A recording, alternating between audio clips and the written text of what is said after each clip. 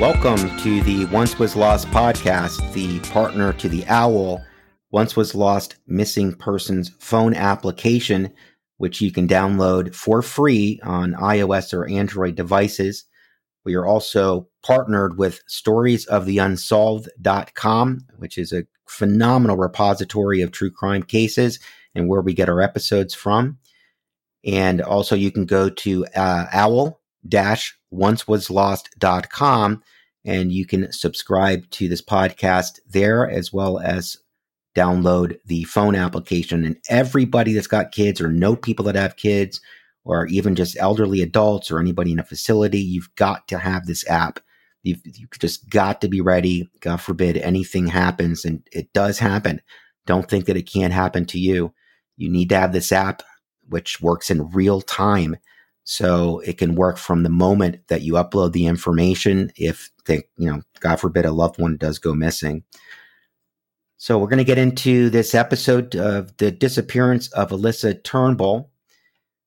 In her early life, 26-year-old Alyssa Turnbull is from South Gillies, a township within the census area of Thunder Bay, Ontario, Canada. Described as vibrant, passionate, and outspoken, she's said to be very close to her family, especially her little sister.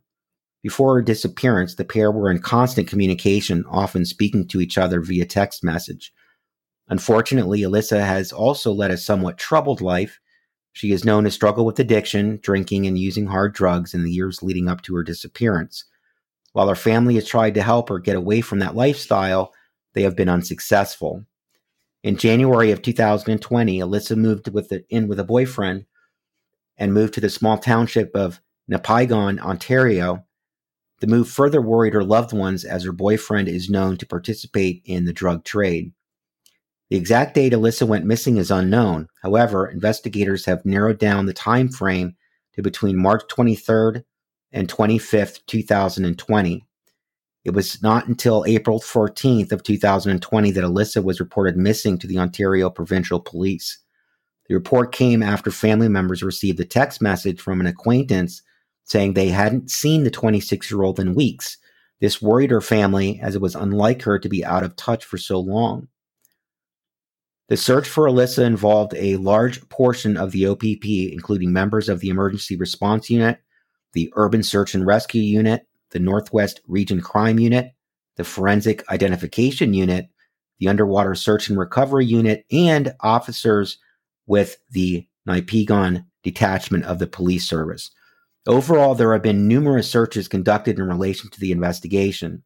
Dozens of interviews have been done with persons of interest and those known to Alyssa, and several pieces of potential evidence have been collected. According to Alyssa's aunt, officers recovered 3 garbage bags filled with the missing woman's clothing and belongings at the beginning of their investigation. In November 2020, the Northwest Region Emergency Response Team, the Criminal Investigation Branch, and the Tactical Emergency Medical Services Team were joined by the UCRT, which is the Urban Search and Rescue Chemical, Biological, Radiological, and Nuclear Response Specialized Unit, for an extensive search of the Nipigon sewage treatment facility. Pumper trucks, as well as officers in full-body hazmat suits, were also present. The search included settling ponds that are 3 meters deep, is said to not have been prompted by a tip, and was the result of the OPP's ongoing investigation into Alyssa's disappearance.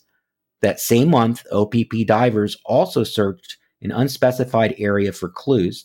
The location has not been publicly released in an attempt to maintain the integrity of the investigation.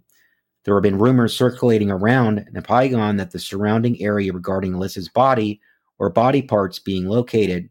However, the OPP has been quick to discredit the validity of what is being said.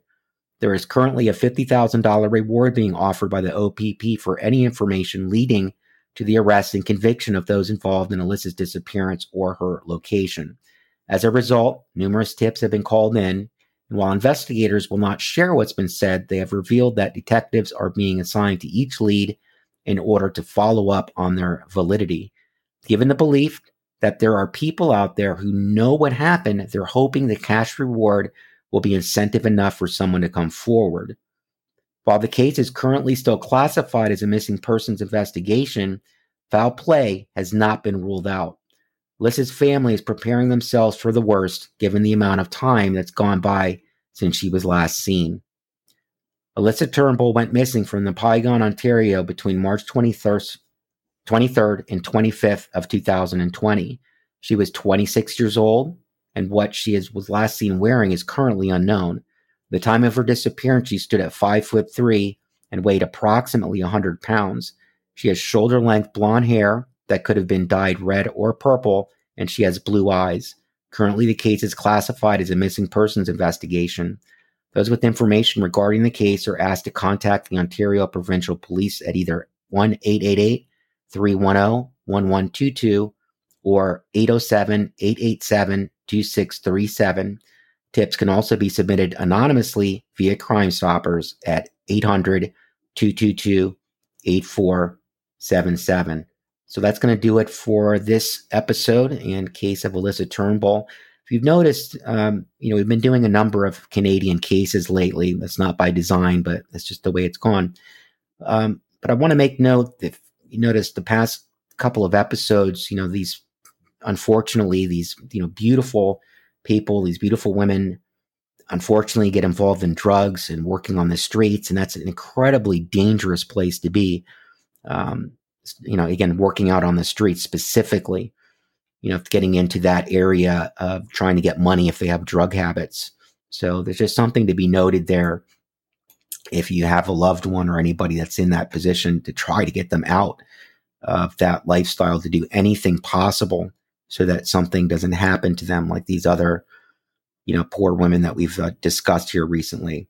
So please rate and review the podcast. Please hit the 5 stars for us, guys. It only takes a second, and that's, phenomenal. That helps us greatly. Please, mention this podcast to your friends and family members. That's what's making us grow. We're growing by over 1,000% every single week.